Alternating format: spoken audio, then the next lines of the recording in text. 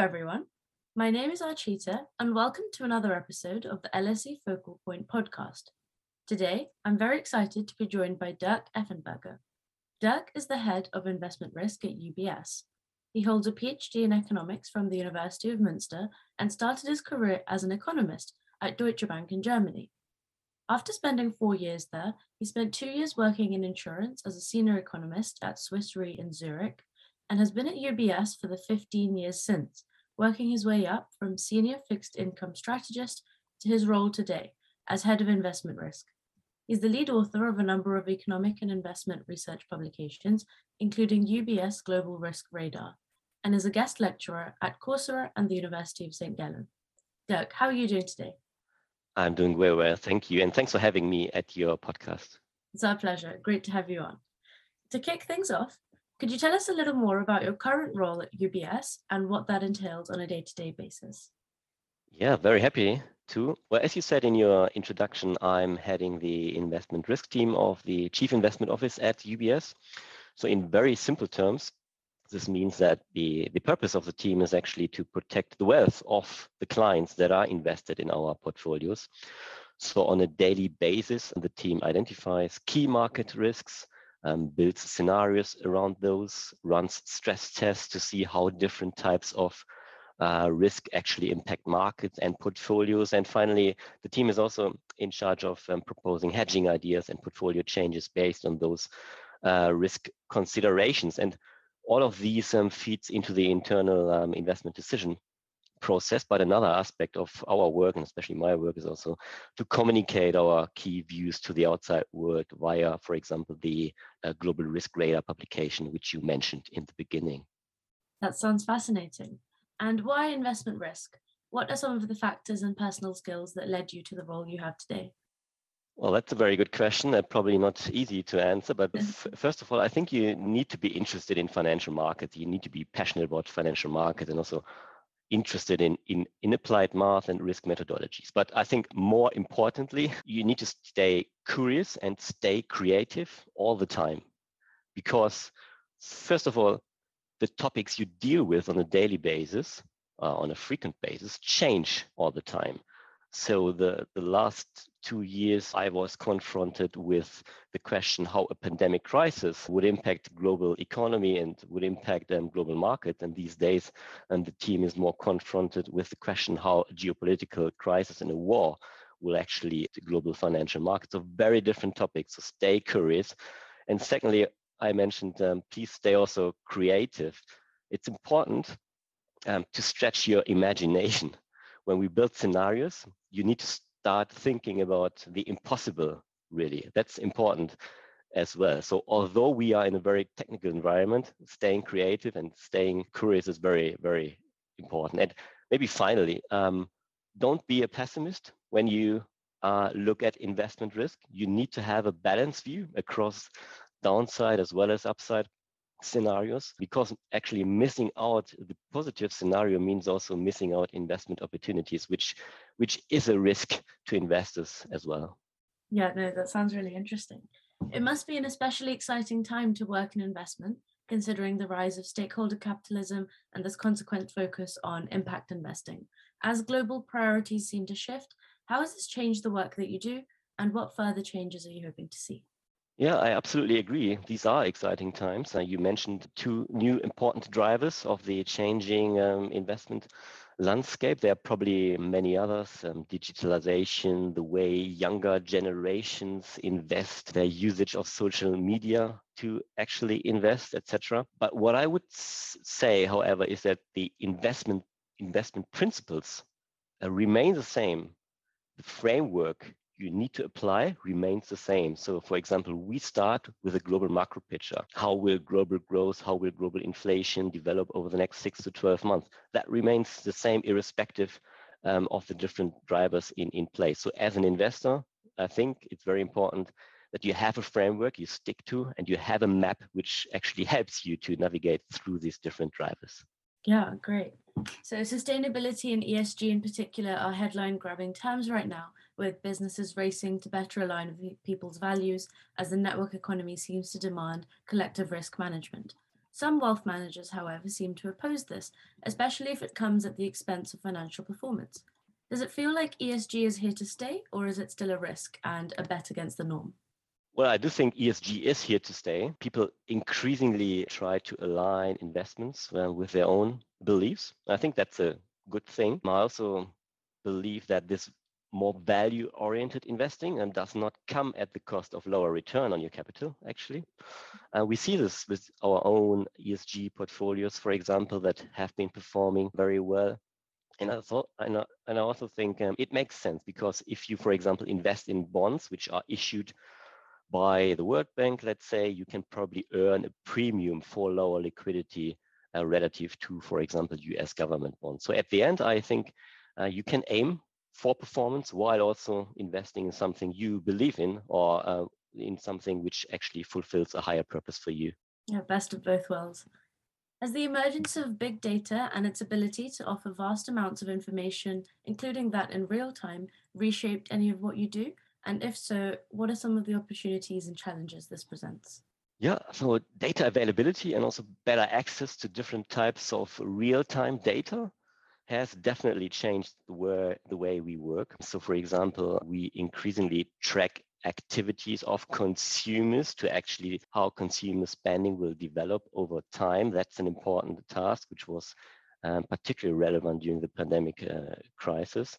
That helped us a lot to actually see how consumer spending will develop going forward. There are also some interesting things right now. For example, given lockdown situation in China, we currently look at port data, port traffic data in Chinese ports. That also helps us to see how supply chain is being disrupted. So all of these new type of data are important, and we try to integrate into our daily work. The challenge, I have to say, of course, is to be able to distinguish between kind of the value adding data and noise. And to distinguish between the two is, I think it's more art than science, and probably comes with experience too. But especially for juniors, it's a learning process to separate between news and noise, and getting maybe sometimes too excited about fancy statistics. And does social media form any part of the data that you might be collecting? People's sentiment towards things? Yeah, we try to increasingly integrate this into investment decision process. One, before we actually do this, we need to find a link between data and investment performance. And in some instances, there is no link, or it's hard to find a link, which we are sometimes skeptical to use specific type of data. And for social media, that's probably the case, but we are looking into this to potentially find some leading indicators for how asset classes and equities, for example, perform as well. Great. And with digitalization allowing investing to become more accessible than ever, as we mentioned, do you think there are safety concerns for those who may not be as financially literate? Well, yeah, there might even be safety concerns by those who are financially literate. I think it's a two-way obligation, right? The provider of an app has to make sure that the app is secure, and then on the other hand, the user of an app needs to make sure that he or she sticks to specific rules. In that sense, I think that it's fair to have concerns about this, but if you stick to rules, I think it will going all right. Yeah. And another buzzword right now is cryptocurrency, with many people excited about the potential of decentralized finance and others still doubtful. What are your thoughts? Yeah, that's certainly a very interesting topic, and I think the technology behind this is interesting, and also we see long-term value in actually companies that benefit from the applications based on the underlying technology, which is distributed ledger technology, for example. If it comes to decentralizing finance, that's difficult because I think it's still a long way to go until cryptocurrency will establish as a way of decentralizing finance. There are certainly other apps available which allow decentralized transactions to, for example, transfer money. Where I'm most skeptical about cryptocurrency is to use it as a substitute for money, really. Just look at how volatile the value of crypto is it the price can increase a lot, but it can also decline quite Yeah. significantly. So in my view, it's very hard for crypto to compete with money. And I don't think crypto will actually replace money anytime soon. Great. And with environmental considerations of the global economy that we live in, do you expect deglobalization to continue? And what effect does this have on global investing? Yeah, that's a very good point. We have probably seen peak globalization, I think, a few years ago. So global trade as a percentage of global GDP has already declined, but that's not only because consumers have a preference for domestically produced products. As a result of what you say are environmental considerations. It's also due to rising tensions between countries and nations. That's quite visible at the moment, of course, but it has been visible in previous years as well. It's just 3 years ago when we had the trade conflict between the US and China, and frankly, that trade conflict is still going on in the background. So what does that mean then for investing if we are on a path of deglobalization? Well, two things maybe. So less global means major companies have to adjust global supply chain and potentially localize their productions. And this requires investment in automation and robotics, which is definitely an interesting area for investors. And then secondly, and maybe counterintuitively, I think it still pays off to stay globally diversified. So even in an environment of less globalization, it's very important to diversify your assets across different countries and sectors, in my view. Yeah. And what are some of the ways in which the pandemic has, kind of changed the landscape that we're looking at? Yeah, I think it has changed the way in many respects. So first of all, obviously, there's more support from governments for healthcare companies, more support to actually produce healthcare products locally as well, and also definitely for companies, it has caused a mind shift because many companies have started to actually localize their production and be more cautious about global supply chain. Also, the on-time delivery has changed a bit and has changed the way business companies do business.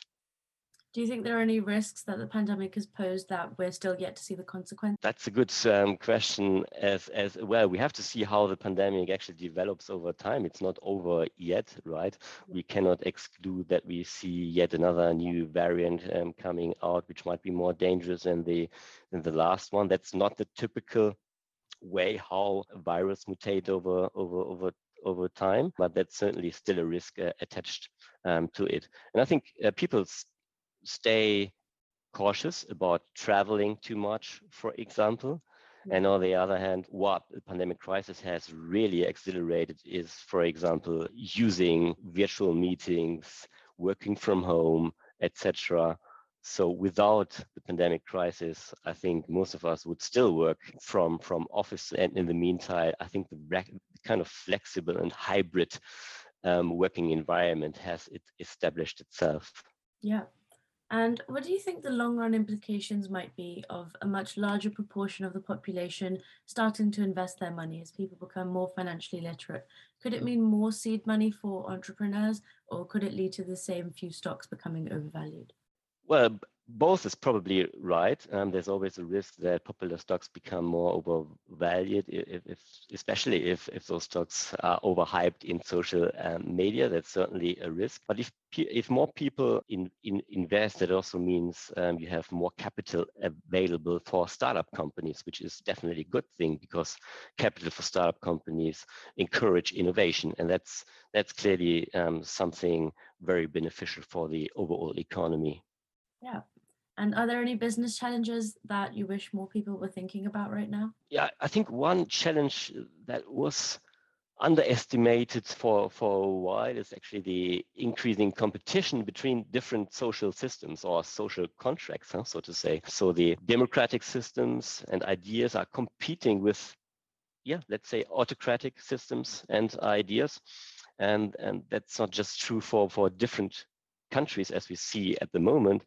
I think it's also increasingly the case within established democracies, and the way we do business and the way you organize your supply chain very much depends on whether you are in a democratic country or in a more autocratic country. And I think it's important for the business, but is as equally important for investors when they invest money around the globe.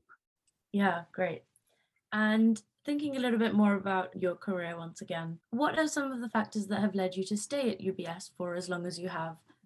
Very good question. I think there are many reasons, but maybe two I would like to stress. The first one, what really keeps me awake at night is that I have to deal with very different topics. So I learn a lot. Yeah. Even though I'm in my position or I'm at UBS for around 15 years, I learn on a daily basis. I never thought about becoming a medical expert, but after 2 years of dealing with a pandemic crisis, I'm probably still not a medical expert, but I think I was able to increase my knowledge about the subject quite a bit. So that's super interesting. And then secondly, clearly what I find very fascinating is the very global setup we work in. So the Chief Investment Office is a truly global organization. So I have calls with colleagues around the globe on a daily basis. We speak many different languages. We come from very different nationalities. That's very exciting, and that's something I really like.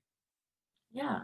And do you think your PhD led to some of this interest or kind of capability to keep learning and wanting to keep learning? So you don't have to have a PhD to work within the Chief Investment Office. I think there are many other ways to get you into this position. Where it clearly helped is to kind of generate the technical expertise in analyzing things. And also it clearly helped in thinking logically and structurally. But certainly there are other ways to learn how to think logically, I would argue. So very different ways on how you get actually into this position. PhD may help, but you don't have to have a PhD necessarily. Yeah. And what should students interested in a career in investing be reading? And how can they start developing a big picture and long-termist view, especially when the world around them feels so short-termist? Yeah, excellent. I think developing this big picture view is extremely important for making good investment decisions. There are many books about how to calculate the fair value of an asset or about portfolio optimization. That's all good. That's all important. But applying a big picture is at least equally important, I think. So my recommendation is read about economic history, for example, and to have a bit of a bigger picture.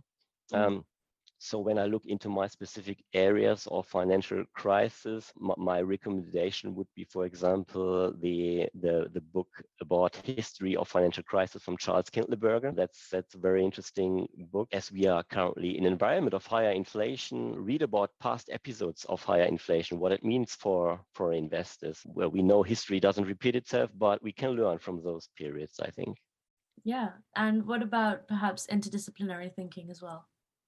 Absolutely. Well, I mentioned Charles Kindleberger's book, and if you read this is very much about Manius as well. So very much about psychology on top of financial market knowledge. So I very much agree. Yeah, great. And finally, rounding off with our signature question, if you could give one piece of advice to our student listeners currently at or graduating from university, what would it be?